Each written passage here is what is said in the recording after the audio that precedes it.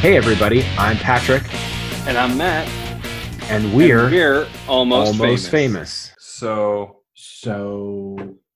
my We are life has not recording. changed. Yeah, my life has Yeah. literally not changed at all, even in the slightest bit, except for the fact that I have conversations with people about how life is changing for everyone. I can relate to that. That being said, I have had to stockpile on some goods. Hmm. And by goods, I mean enough to fill my freezer where I had to take things out of packages in order to fit all the things into the freezers. But I'm curious, why did you do that?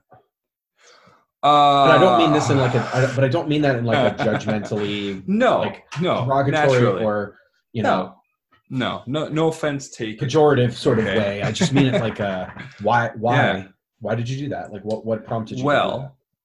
Well, first off, we wanted to avoid having to go out in general, Mm-hmm. right? I mean, just take that little step further and like, oh, well, if we can stockpile up like, a couple weeks worth of groceries or more to make sure we've got lots of food in the house, it just helps us prevent having to go out.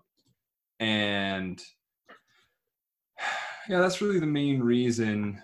That and our local butcher's got some really good meats, and I wanted to just buy all of them. Mm. So that is another factor. So But you get all of your yeah. like your frozen stuff is all meat. So you get your meat from a and butcher. vegetables. Meat and vegetables. You freeze vegetables. Yeah, we get them because I don't know. I just think there's nothing wrong with frozen vegetables. I think you can take vegetables, you can freeze them, you can unfreeze them, thaw, if you will. Sure. Yes. And then, and what I use is, the salad spinner. You know that thingy? The salad spinner. Yeah, you like Yes, push yes. the top, and it Oh, spins. those are great. I love those. Yeah. They're great. So what I do, well, I shouldn't say I mean, Cassandra covers almost all of this all the time, whether like she's like, go code and I'll make all the food. And I'm like, okay, if that's what you want.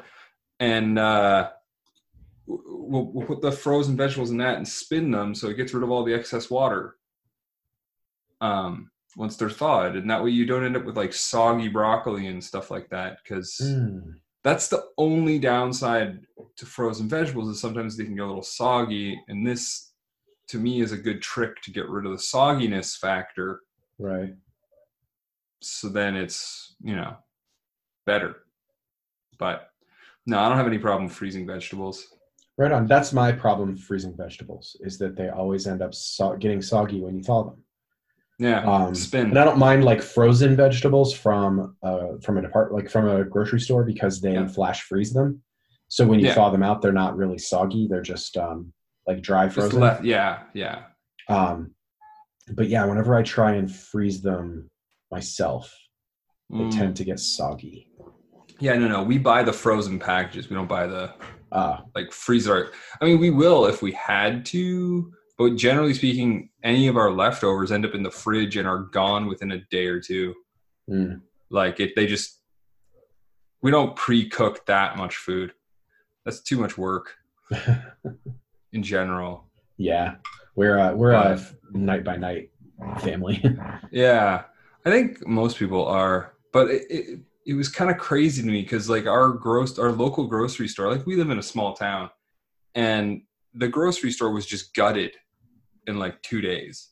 Mm-hmm. Like all vegetables, fruits, whatever you can possibly think of was just like if it's like it evaporated from the whole building. Yeah. And they're like, well, we don't know when we're going to get more. And that's so interesting to me. A lot of this is very interesting to me. Because I mentioned it before, like nothing has changed for me except for having, I said annoying conversations. I don't mean that like people are annoying, just that like, right. It seems like everybody's talking about a thing that I just like cannot relate with. And I think it's that the fact that I can't relate with it, that makes it, like not, annoying in like a buzzing insect kind of way, but just like like, why don't I get this type of annoying, you know, like a frustrating, like, why don't I get this? Because like I have been to the store a couple of times to get, you know, like we ran out of children's ibuprofen, so I had to run out and get some children's ibuprofen.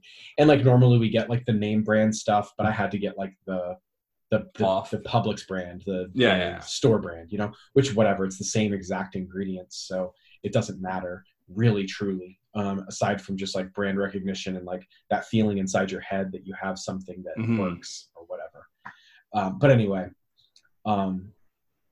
I just didn't notice, like, and you know, I don't typically do grocery shopping. I don't typically do any of that. But to me, it's like, I haven't really encountered, I should say, any of the pains and hardships that other people seem to be prepping for. Like, I went to Target and I got some paper towels because we just happened to run out. And there were only 2 packages of paper towels left of the kind that we bought. Right. And so I grabbed one. I didn't need 2. I don't want to try and find space for the other one. So I just grabbed the one I needed. And I got up to the register and the guy was like, "Oh, you found one." And I'm like, "Well, there was 2 back there, but I only needed 1." So, and I promise I'm actually out of paper towels. And he laughed, and, you know, we had a little funny back and forth about it. But I will say the toilet paper aisle was completely cleaned out, and I mean, we don't need toilet paper, but you know, it's like, it's just strange to me because like people are, you know, perhaps I don't want to. I mean, I think a lot of people are saying like, "Oh, I don't know," you know, like people are buying up all this stuff, they're hoarding it, you know, like, well, I don't know about all the connotations that are insinuated behind that kind of phrasing of what people are doing. But it's kind of like what you're saying with like your freezer's full. You had to take things out of packages to make it fit and stuff like that. I kind of, I mean, I understand that you want to, it's not that something's going to run out. It's that you want to hurry up and stockpile a bunch so you don't have to leave your house again. Yeah. Well, and while I get that, I feel like people are missing the social responsibility aspect of that, of like, oh yeah, I have a family and we're not stockpiling anything, but again, like I could have bought both of those packages of paper towels, but I knew I only needed 1, right? I just got 1, and like somebody else will get that other one. It's like I went to I went there and there was no toilet paper, and what if we needed it? We have 3 kids. Like, what if we needed toilet paper? And somebody else, like, understandably wanting to, you know, build up a reserve of toilet paper or whatever they, you know, whatever the thing is. Whatever it is they need, you know, understandably so, wanting to build up that reserve so they don't have to, you know, leave and potentially, you know, risk getting the virus and not knowing it and bringing it home and spreading it to their family and blah, blah, blah, blah, blah. But at the same time, like, you know, perhaps pulling back just a touch and like only taking what you need, you know? Yeah. I mean, I was doing groceries before, it wasn't even before, it was around the same time as a lot of places started getting kind of purged of everything. And I went to the one grocery store that's like 30 minutes out of town, because like our local one just doesn't tend to have all of the stuff we like to get. And when I was there, their store was filled with toilet paper and everything. And I grabbed 1 pack of it, but that's because ours was already like half empty. And I'm like, why not? That's what I would do if I was normally grocery shopping, is I'd fill that up. And I actually posted this morning on Facebook saying, "Oh my gosh, we're down to 27 rolls. What are we going to do? What are we going to do?" Because, like, I get the idea of stockpiling some stuff. I think that's smart. I think avoiding, you know, if you don't have to go to the grocery store, that's better. You know, if you don't have to go to places where people are in and out all the time, everything else, it's better off. I mean, it's the same reason why they're saying avoid groups of more than 50, right? So I get that part. The hoarding thing is just a little overkill. Like I was reading a tweet the other day that was saying there's been a surge, no joke, a surge in like those bomb shelter kits that you can buy. Like you can build your own remote bomb shelter, and it's like, yeah. Do you really? That's had a surge in sales, all because there are people who think, what, like this is the end of civilization, and it's more like this is a really crappy virus, and it's really sad what it's doing, but at the same time, we're gonna get through it. Like it's, yeah. I don't know where else to take that point.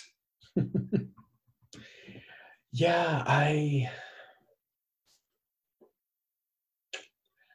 don't know. The older I get, the more I feel very emotionally removed from mainstream, what I would see as the mainstream vibe that I get from society. I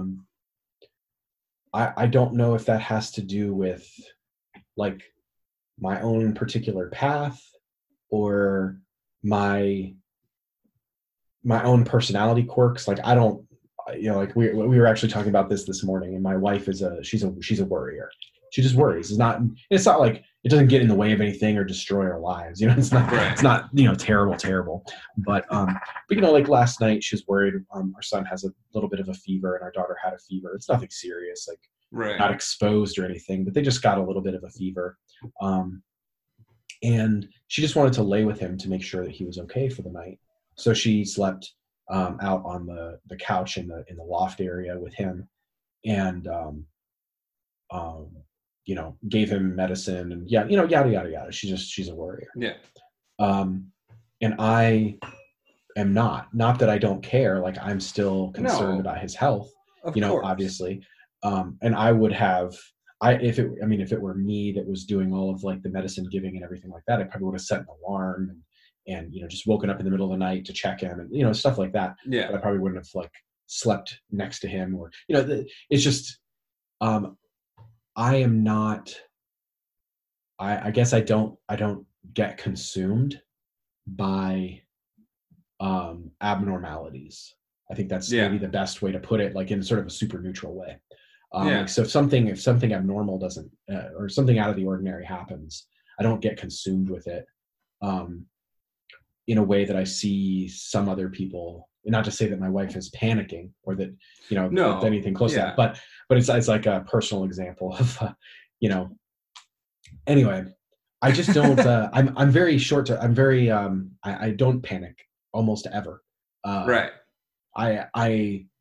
My automatic response to events that are to induce panic, or perhaps my panic response, is that like everything gets really, really slow, and I get ultra calm. I feel like I'm where I belong when there's like an emergency, urgent situation, and I just execute.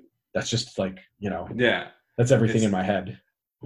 Yeah, so when something like this happens, it's like, okay, well, I'm not that I'm not concerned about other people and their health and preventing them from being sick, or, not to say anything about that. But I'm not concerned about this virus because I don't have it.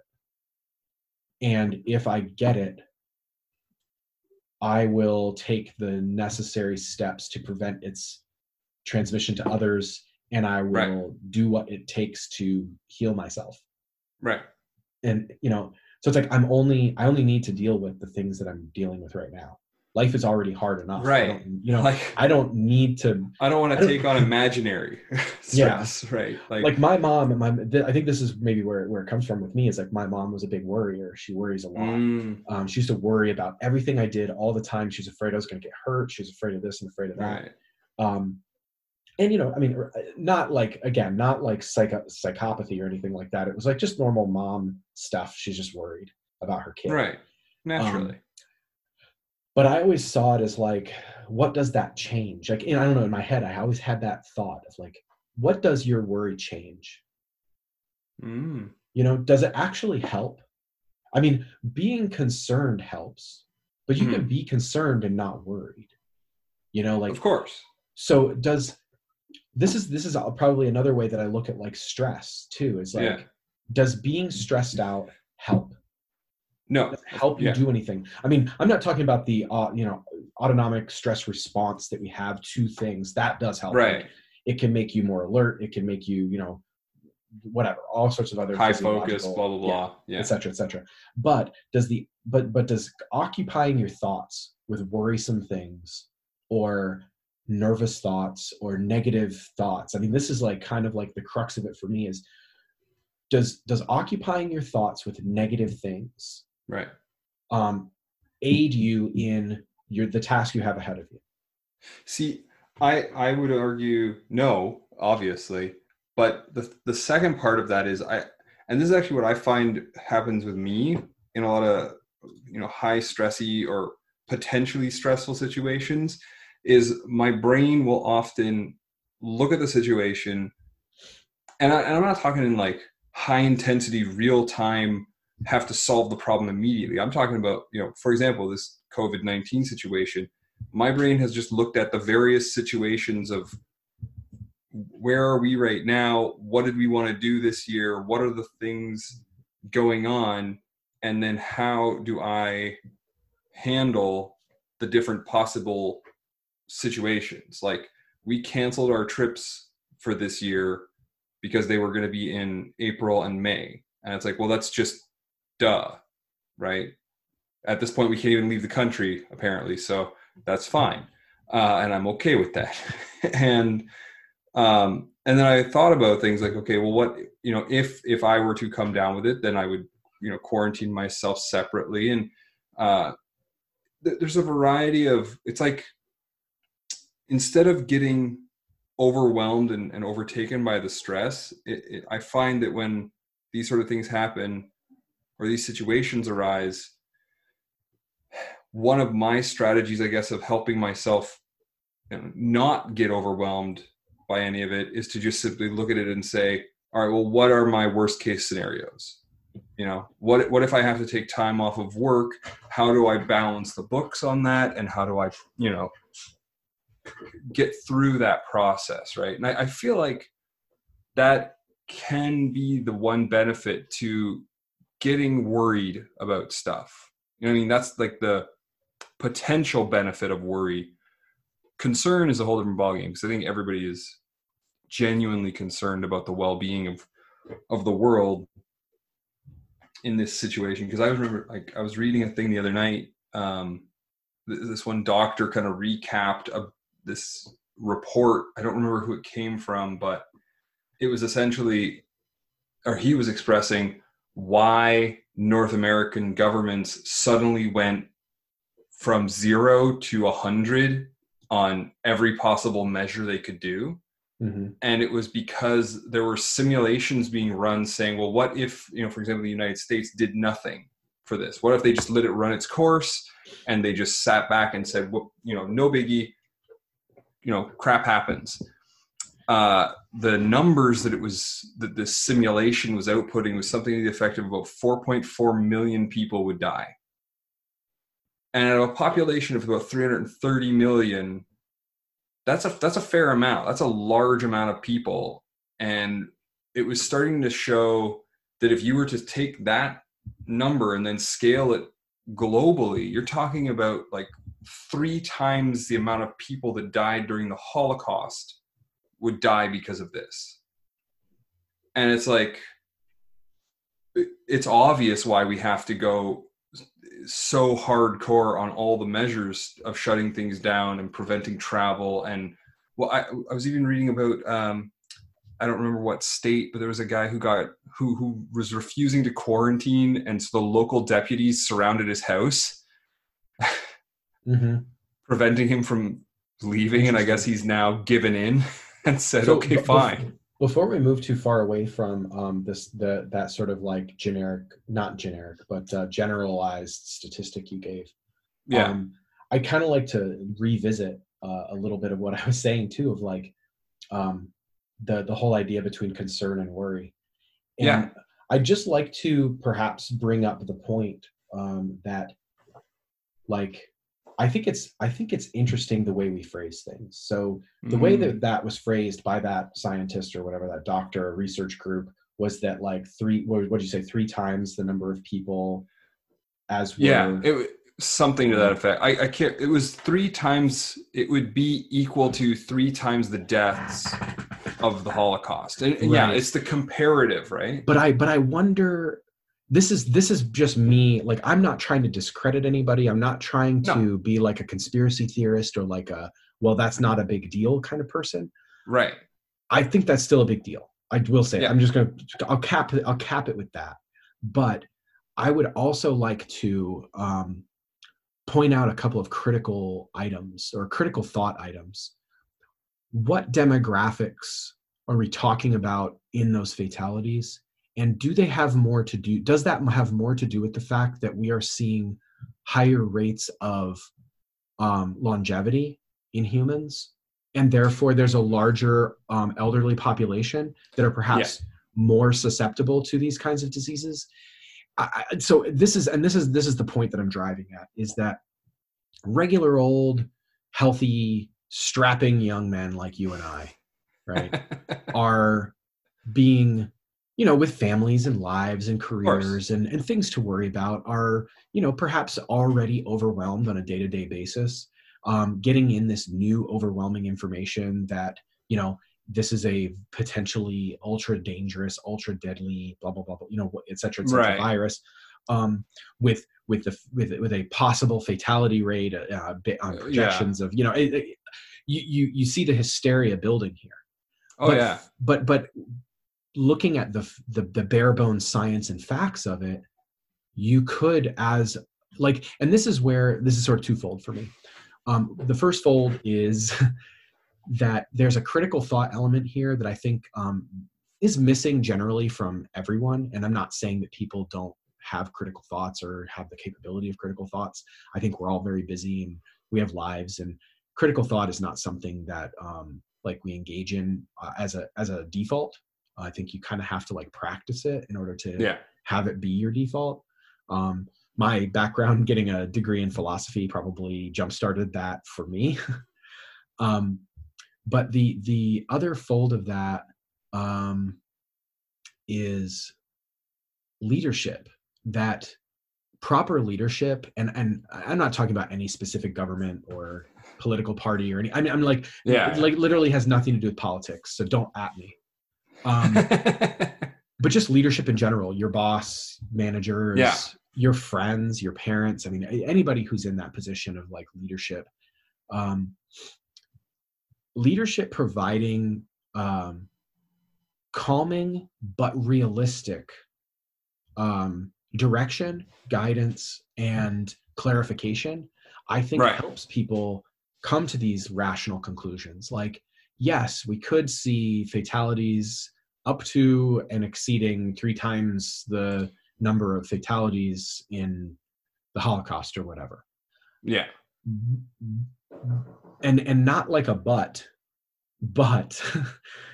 those fatalities would primarily include, people I'm of course making assumptions here based on other information that I've gotten and I've looked into, but, I could be completely wrong. It could be like all across the board.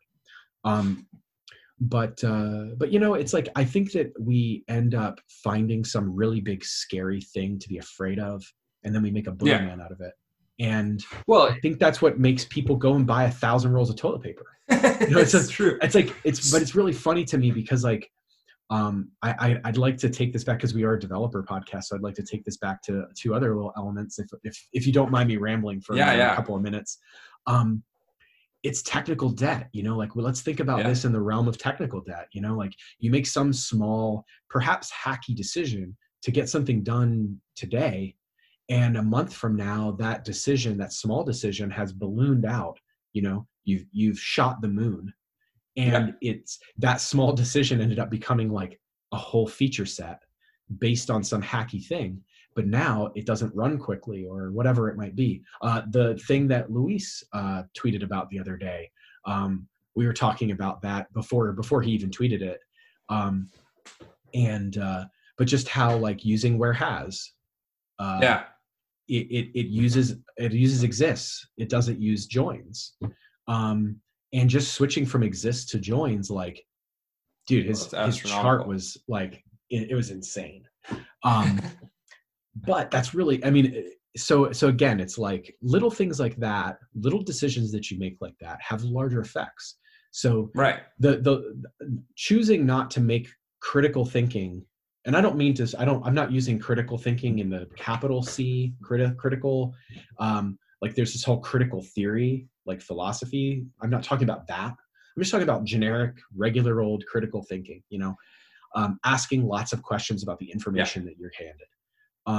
And not leading questions or derogatory questions or questions to put people down, but just like real, honest, just like, I'd really like to know. Socratic method. Yeah. But practicing critical thinking on a day-to-day basis, for even just little things, like, what do you want for dinner? You know, like, well, what do you mean? What do I want for dinner? I don't know, you know, however you experience it, but doing that can like lead to you not buying, you know, not blowing your savings account on toilet paper when, you know, a non-diarrhea virus hits you. Well, you know, a perfect example of that, and this is actually in relation to, you know, I guess close to tech overall, we had the explosion of toilet paper purchasing had already started happening in Australia and a couple other places long before it got to Canada. And I'm talking days before, but a sufficient amount of time where all of the grocery stores could have easily implemented sensible restrictions. Like, you can buy 2 of these items. You don't need to go in with a full shopping cart in order to cause mass conundrums, right? Because all these things do is it compounds with one another, right? It all just continuously compounds. And it's the same with that sort of information you're getting at. One bit of negative information can easily compound on top of more bits of negative information. And that can cause the panic and hysteria. And they are saying that in general, I mean, and again, I'm going on snippets of information, but they are saying in general that it is a virus that does predominantly hit people of an older age, right? Mm-hmm. I mean, arguably 70 and up is the high risk group. Right. And then also that just makes sense. And compromised immune system. Of course, yeah. And they are also saying that one of the reasons Italy was hit so hard is because Italy has one of the oldest populations. Mm-hmm. Its broad population is just older than many other European nations. And so, I mean, I get it, and I get why they're running the statistics, and I get why they have to do these sort of simulations in order to jumpstart political action, because political action requires large groups of people to finally agree on small acts, scale. And so it's very interesting to see how, first I'd say it's really interesting to see how quickly global action can start to take shape when it has to. And it's also kind of the same, but it's also a great example to apply. Maybe this is kind of what you're getting at with the tech debt. This is a great example of what to look at when looking at any large scale project is being developed and worked on, because you've got numerous people working together towards some objective. And as soon as you hit a critical measure, you end up with the all hands on deck. Let's all figure out how to solve the problem, except you're solving the problem that is happening here. You don't even have people on your team yet developing, you know, the vaccine in order to prevent getting back to your break point, right? Right. Well, and to that point too, of like, let's take this back to, you know, what we know working on teams of developers is, again, like going back to the idea that like, there's nothing wrong with panic. You know, there's nothing wrong with being in a panic because you don't know what to do. There's nothing wrong with buying a million rolls of toilet paper because that's like how you end up feeling like you're in control of the situation. Like there's nothing wrong with that. Right. I mean, there are some problems with you doing that because it affects other people, but I don't want to start, getting on people's cases and making them feel bad because they're just trying to find a little bit of like order in the chaos. But at the same time, like coming back to a developer workflow, like you and I are, relatively smart, experienced developers, and we work on a project together. But there is still a guy that is like, there's a few guys that are like helping and guiding the way. And there are varying levels of development skill there. And they, self-admitted for them, they haven't done it in a long time, or they don't know the best practices or whatever that might be. But they're really there to like list out the guidelines and list out what's necessary and what we need to focus on and what we don't need to focus on. And that's kind of like what I was saying before about leadership too, is kind of what you're saying now, is like, if we look at this like a project, when there's something critical that happens, that's when that leadership steps up and says, okay, there's a bit of chaos here. There's like, we're hitting a critical, something that like something has critically gone wrong, or we're going in the wrong direction, or whatever it might be. And they will reorganize and restructure and then guide everybody. And that's what I've seen. I think ultimately that's what I see happening in our society, is like, we're not getting that. Like the news, regardless of who you watch and what side of the political spectrum you fall on with the whole news thing. Yeah. Watch the news. It's not like, hey, here's a list of things you might want to get, and don't get more than this amount so that other people can partake in it. Like, so that everybody has enough. Like they could do that. They have the power. They have the audience to do that. Oh, for sure. They have the resources to go out and be like, hey, can we just crunch some numbers here and like give some people some basic guidelines? They could do that, but they choose not to. They choose to, the panic of an epidemic or this pandemic. Right. I just zone out, man. I go on my phone and I start looking at GIFs of cats or something, because not like I'm tired of this fake news stuff, right? Or whatever. I mean, I don't subscribe to that whole thing. I think the news is there for a very good purpose, but not that it fulfills it all the time. But it's like, I don't need to be scared. I don't need to be frightened. Like if I wanted to be frightened, I would go watch, a horror movie. If I wanted to feel existential dread, I would go like read some cosmic horror. But I don't want to do that right now. I want to like be informed about my society and stuff like that. I want to find out what I need to do to better serve the people around me. And so, I don't know. I think that leadership is really like leadership, not across the board, obviously. Like there's been some great leadership at the place where we both work. I really feel fortunate to have those people as our leaders. Because they've really brought some rationality and some level heads to a situation and made it feel like, I honestly, I feel like I'm just going to work every day. Yeah. Like in general, I mean, and that gets back to the lifestyle and how much it's changed. And thus far, I actually saw the one developer I work with occasionally on different projects. He posted a thing saying, I don't know whether it's sad or good that COVID-19 has had zero change in my entire lifestyle, period. Yeah. And I'm like, I get where he's coming from. I liked that because it's like, I know he orders lots of food and stuff like that to his house. And it's like, it's not a bad situation to be in that space. One thing I will say in relation to information versus news and the, because I agree, I do think a lot of newscasts, whether or not they're, regardless of political viewpoint and so on, there's a lot of, here's what we think you should think of this, instead of here's what we know. And it's a very slippery slope to get into all of that. And I feel sometimes that must be what it's like for developers who create large, well-known, platforms or packages and things like that. You have to start walking on a tight rope at times of, do I tell everybody to do the following, or do I just say, here's what I know and you make your own decisions? And all that being said, there's a really cool website you should look at.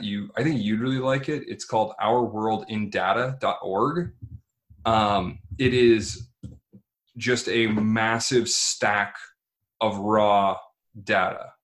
I've seen these charts before. I think I've enjoyed many of them, and a lot of them provoke so many questions in my mind. And I'm glad you told me about this, because I see it's like a screenshot of like a chart, and then somebody makes a point about the screenshot, and it's like, yeah, but like I want to know more about where this chart came from and what it says. Now, this is great. I've never heard of this before.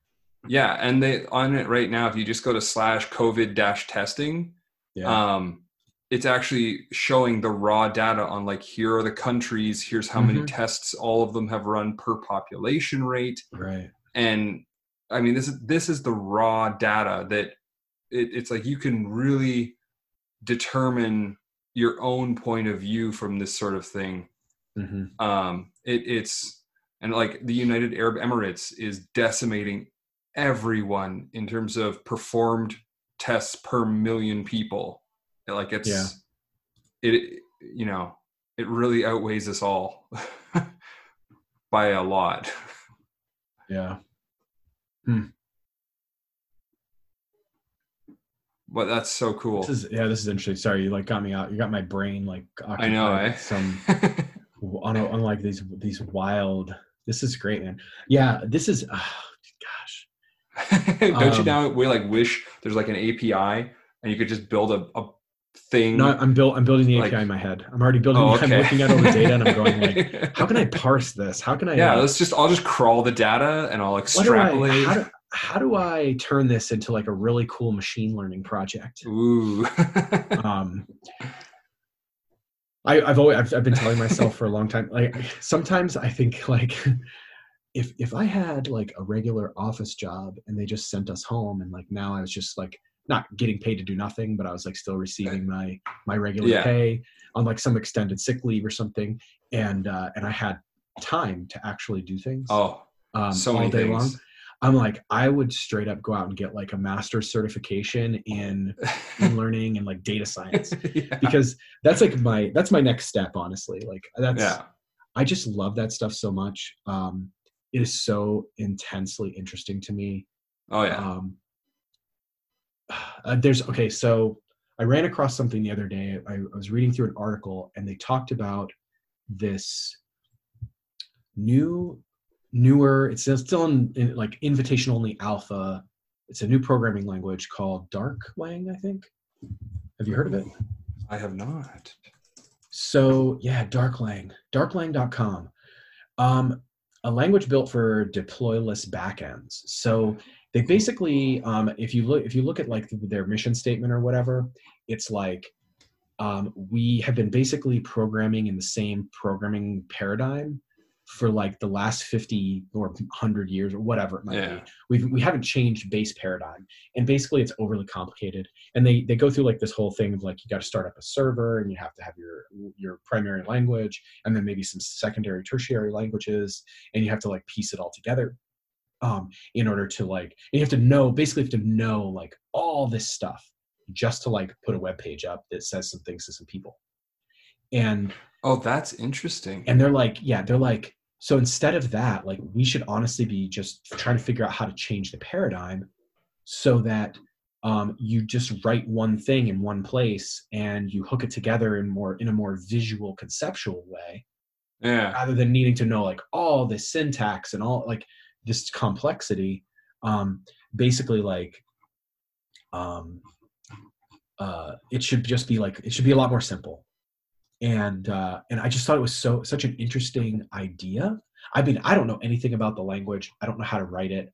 I have a very cursory knowledge of what it is and what it's trying to accomplish. Yeah. But it's one of those things that's very interesting to me. I'm always interested in things like this. Like, how can we make things simpler and more powerful? You know, because I definitely don't want to give up the raw power it is to code. I mean, it's definitely never lost on me. The feeling I got the very first time I wrote any PHP, I still get that feeling to this day whenever I write anything. That works. It's like I am a virtual god. On my computer, I'm a virtual god, and I can create anything I deem pleasing to myself. You know, like it's like that feeling of like the ultimate creator. Like I can create whatever I want. Well, I'll give you an example of that because I want to interject on that point. Yeah. Because I know what you're getting at because I have this little robot that I have working on different things like converting video files and stuff like that. Mm-hmm. And I mean, I didn't write all the stuff that goes along with it, but I built a couple components that interact with different parts. And the one that does some, fancy work to make it a little more streamlined with video formats, it just converts videos. But what I had it doing was deleting the original video file after it converted it, except that some of them wouldn't convert correctly. So it's like it corrupts it and then deletes the source. And I'm like, right, crap. Whoops. So I fixed that the other day, and it took me like, I think 4 minutes to write that. And I'm like, how crazy is that? It kind of just hit me hard that one moment where I'm like, I just prevented the system from erasing something because it knew that the thing itself is corrupted, because I knew how to detect what's corrupted. Yeah. And that's such a neat thing. It's like it itself has no brain. Like it's not anything. It's just a set of instructions. It does stuff that I tell it to do. But it just felt so kind of like I've got this little worker fella, hiding in a box, and he's just like, I take my video file, I put it over here, and then I convert it, and then it's like, oh, that worked. Okay, it goes back over here now, and that's how I think about that little guy just kind of doing his thing every day, all day long. And yeah, that's godly. Yeah. So back to your point of godliness. Yeah. Yeah, it's definitely I don't know. I don't know that everyone feels that way, but I definitely don't feel any shame in saying that that's my favorite part of being a programmer. And I think that's why machine learning and like data science, big data, interests me so much, because it's like, what if you wrote a thing that converted video files and it detected itself the very first time it deleted a file that was corrupt, or it deleted a video file but it created a corrupted version and then deleted it, and it said, well, that if that's corrupted, nobody can use it, so I shouldn't have deleted that file. And then it changed itself. Ooh, right? To say, okay, well, now if something's corrupted, I'm just not going to delete it, because they're going to, somebody's going to need it. Would learn from its own mistake. Yes.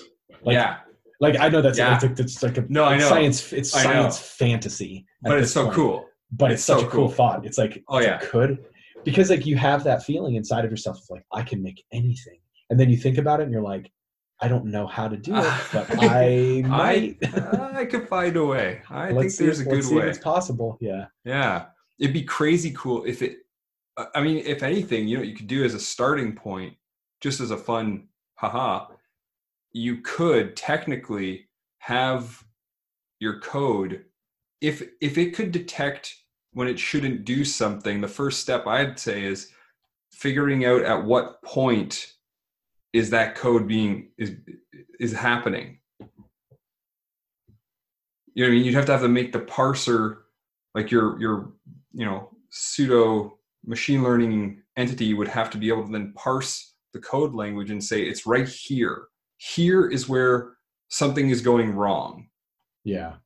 What you have to do is, man. I mean, I think you end up talking about stepping outside of thinking about things in lines of code and execution process, and you have to start thinking about things more along the lines of like epistemological paradigms. Yeah. Where it's like, how do you tell it how to know what it knows? How do you get a machine to be self-reflective? Like, and it's like, so do you need a module like this? And this is sort of like one of the interesting things about like cognitive science in philosophy that it's one of the things I find most interesting is this is like the ultimate question for me. Yeah. Is consciousness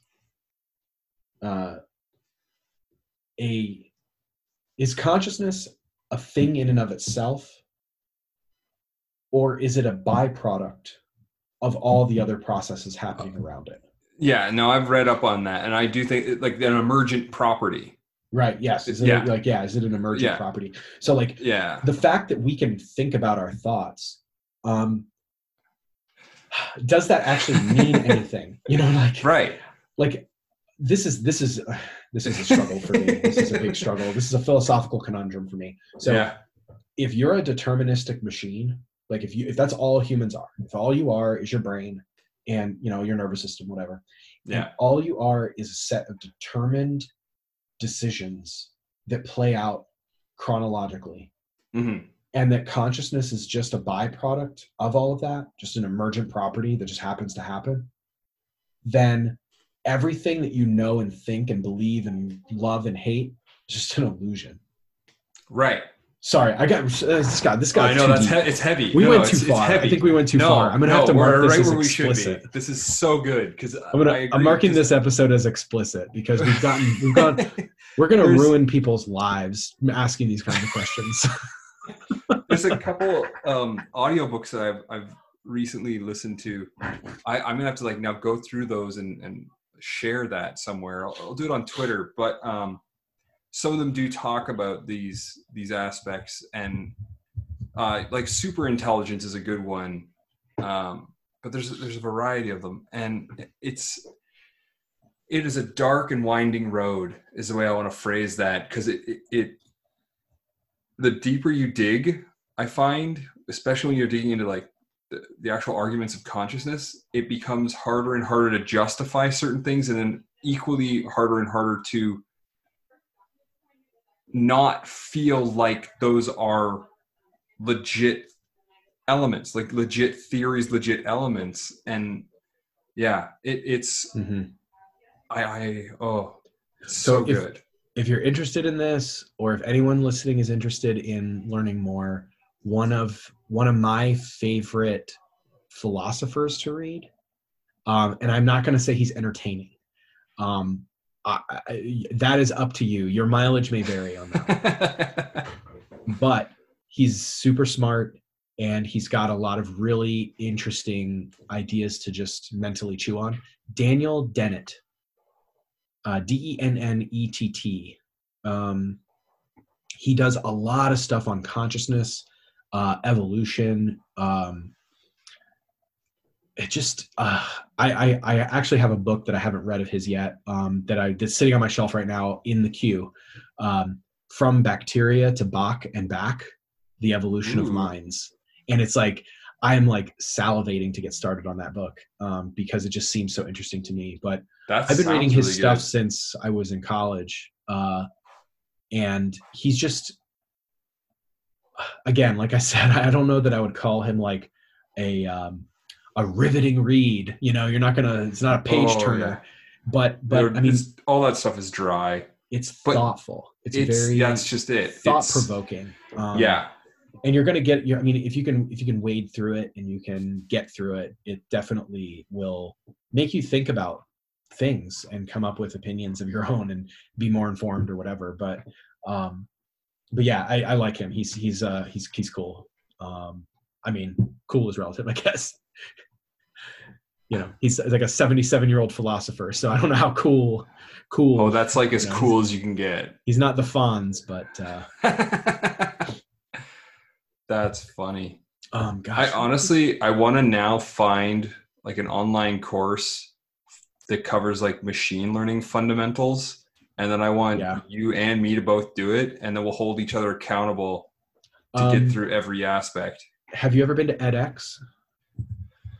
I was just looking at Pluralsight. That's one of the ones I found recently. It's courses.edx.org, and edX offers a bunch of free online courses from like top universities like MIT and Berkeley and like important Harvard, people schools. Yeah, like real. And they have like a data science course and computer science stuff. And I've actually been meaning to, and you don't have to pay for them. You obviously don't get a degree, but bonus. I mean, what's a degree? It's a piece of paper. I have a degree that hangs out in my garage. It's 6 degrees here. Ooh. Does that count? It's 6 degrees. It's separation. It's Kevin Bacon outside right now. It's terrible. I'm fired. I actually got to get you to hold this for a second. Be right back. Okay. That was interesting. I heard a small scream in the background. What happened? I'll cut this. Thank you. Yeah, I'll cut that. No, you know what I'm going to do? I'm not going to cut it. I'm just going to bleep. I'm going to bleep it. It's going to be awesome. That's going to be good. That's going to be good. Now we'll get some traction. Maybe we'll get 2 listeners from Australia. Or I'd be down. Yeah. So shout out to our one listener in Australia. The one person who listens to us either in Thailand or from a server in Thailand. That's interesting. I wouldn't put it past anybody to listen to us through a VPN. I would want to hide. I'd want to hide the track. I would too, especially if I was listening at work. I wouldn't want them to think like, oh, I bet this person listens to idiots. Shout out to our one listener in Pakistan. I know who you are. And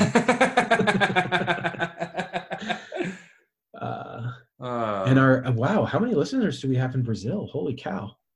8% of our listeners are from Brazil, or of our downloads, I guess. Listeners. Interesting. I look at these transistor demographics, and like shout out to Justin Jackson. Yes, Justin Jackson. There were so many J names at Laracon. I was like, I can't keep all these people straight, and especially since I didn't actually get to meet them in person. But shout out to Justin for this platform. This is like really cool. He has a dev part. I can't remember. I want to say last name Blake.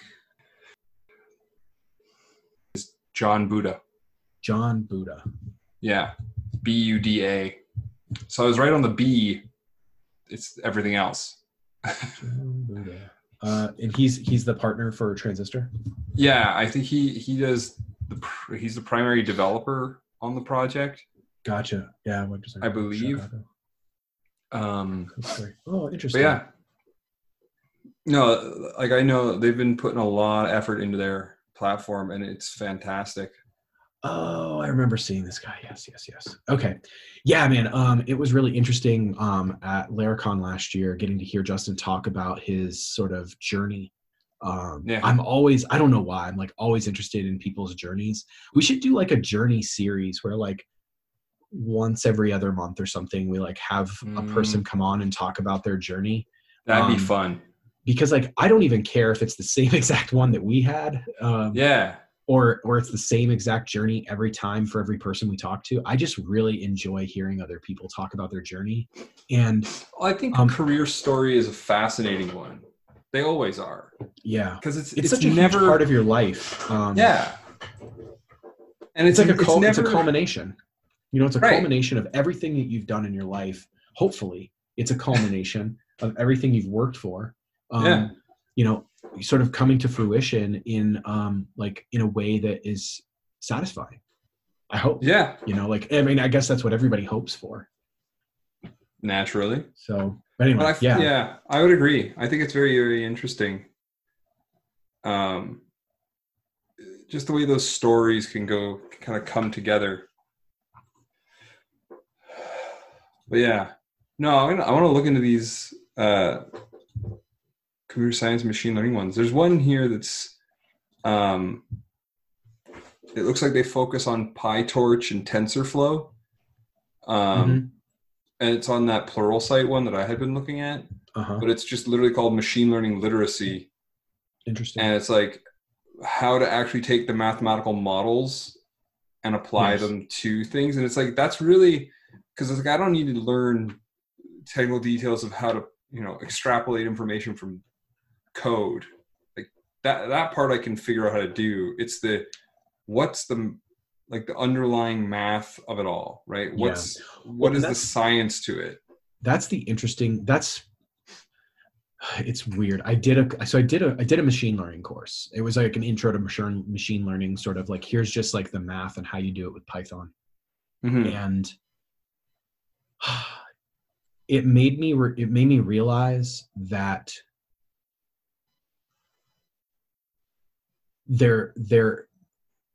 so let me take one step back. Typically when I learn some new programming language or some new like framework or whatever, I'll like go do an intro, I'll get the basics, and then I'll just kind of like build something with it. Yeah. And then like, that's all I need, generally speaking. The job I had before the one I have now, we used, Symfony and Angular. And I did that for, nearly 5 years. So that was the time when Vue came out and became really popular. So I never learned it. I heard about it and I saw people talking about it, but I never learned it. Yeah. And coming to this job, that's like a big part of what we do every day. Oh yeah. And so it's like, you got to kind of ramp up really quickly. And when you've been doing this a long time, it's like not too difficult, just takes a little bit of time. But, within a month or so, I got the basic gist of most of like the common topics. And then, as time progresses, you learn about the little idiosyncrasies and whatnot. But anyway, this was not like that at all. Taking that intro course was like, hey, here's some stuff that if you don't know, you're going to be blind. But as soon as you can see, you'll realize how much you don't know and how much you can't even figure out. Like, so that's where I'm at. Like, I know what the different, like, there's like different mathematical models that you can pass your data through. And I understand like what those models kind of sort of do to the data and how they come up to their statistical conclusions. But I also in knowing that, know that I need like 12 more courses of I don't even know what yet before I'm going to be familiar enough to like start monkeying around with stuff on my own. There's a need, like, so I've kind of tinkered with some of this stuff before. I don't even remember why. I think I was digging into it because I was getting really into cryptography in parts, and there was a library that I stumbled onto the one day, which is PHP ML. But it's a machine learning library for PHP. Yeah. And has a fair amount of stuff that it's been getting integrated in. Like, it's got classifiers and it's got a variety of other components. So it's really neat how you can kind of, and you got to love names like multi-layer perceptron classifier. Like, I want to spend the next year just playing with things that, like, that naming is just so cool. Anyway, so there's just some neat stuff in all of that, but I can totally see why you'd want to dig in and take that as your next kind of level. Yeah, but we should do that. I didn't mean to glaze over your statement of we should find a course and do it together. I want to do that. I think it'd be awesome to do it together, and that way we can like, share notes and that's just it. Help each other out. Exactly. Yes, because sometimes it's really difficult when you do something on your own. And maybe this is like a good way to cap off this episode. So we started talking about coronavirus, and we got off into some more development topics. But let's go back to social distancing, and a lot of people working from home who aren't necessarily used to that, or a lot of us that do work from home and we're totally used to it, and our lives feel exactly the same. Yes. But at the same time, they're a little different. Maybe, go out there and find a buddy and learn something really fun and cool. And, use this time for positive. My wife was talking to me last night, and she goes, it's amazing how in times of crisis like this, and these aren't her exact words, this is just like how I'm paraphrasing her. Yeah. But, it's amazing how in these times of crisis, people tend to become like nicer and more accommodating and just more pleasant, and a lot of other things, like you dig deeper into your humanity, I guess. People around the neighborhood are waving more. We're not shaking hands or getting near each other, but we're waving more.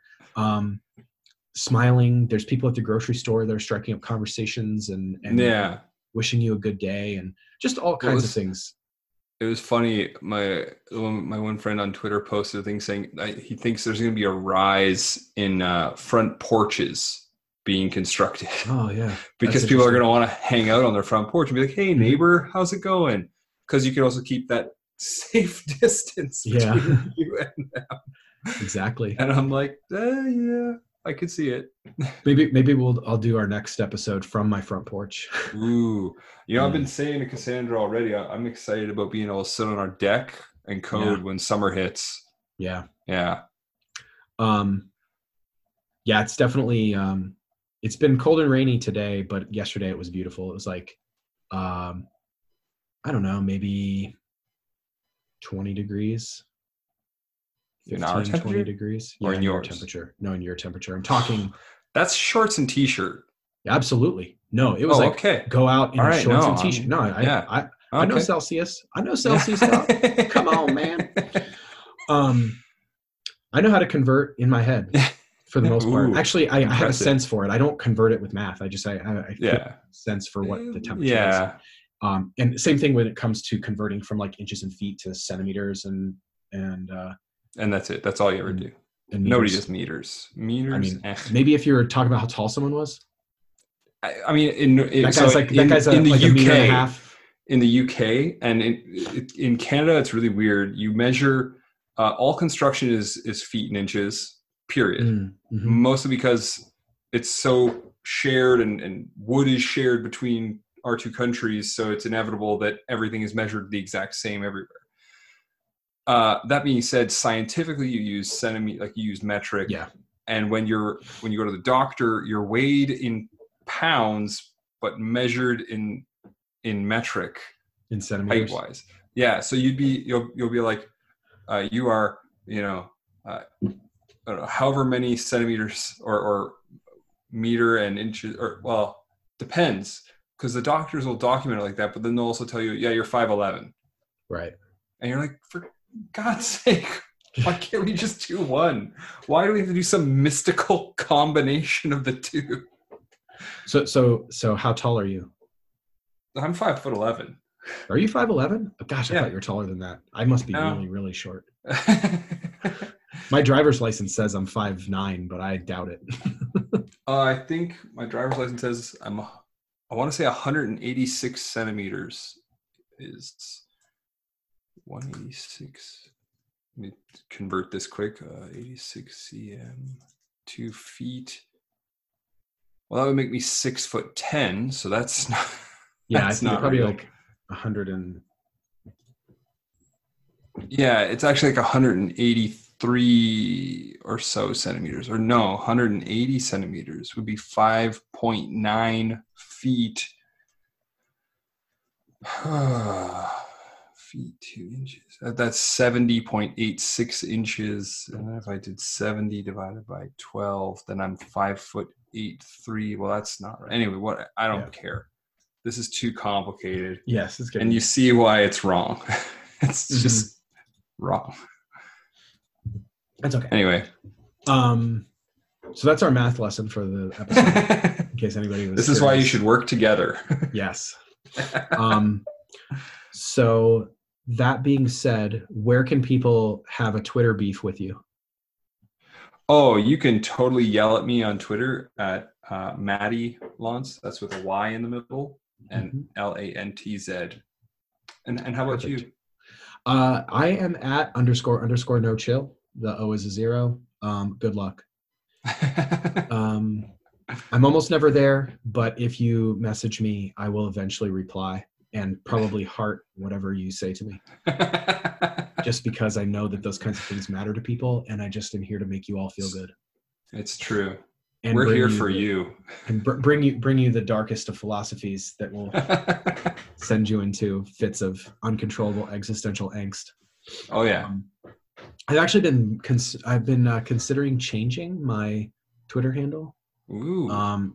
But then I thought, well, that would make it really easy for everybody, and it would be a lot of work because I'd probably have to go to like past episodes and change the description to a different thing. And then what if somebody wants to do that? What if somebody steals my _ no chill? I would just die or something. There's a high probability of that not happening. There is, I bet. Maybe if the _ no chill finally gives up the gold, I'll steal it and take out one of those underscores just to make it a little easier for everybody. Yeah, that's funny. Cool. Anything else you'd like to share with everybody that you'd like people to check out, or anything you're working on? Not yet. There's a lot of things in progress over these next couple weeks while I hide from the world. Nice. Yeah. So maybe next time we can start talking about some of those things. I think that would be exciting. Oh, yes. Cool. Well, as always, it is a pleasure to take some time out and just chat with you and definitely kind of get an alternate perspective on all kinds of stuff.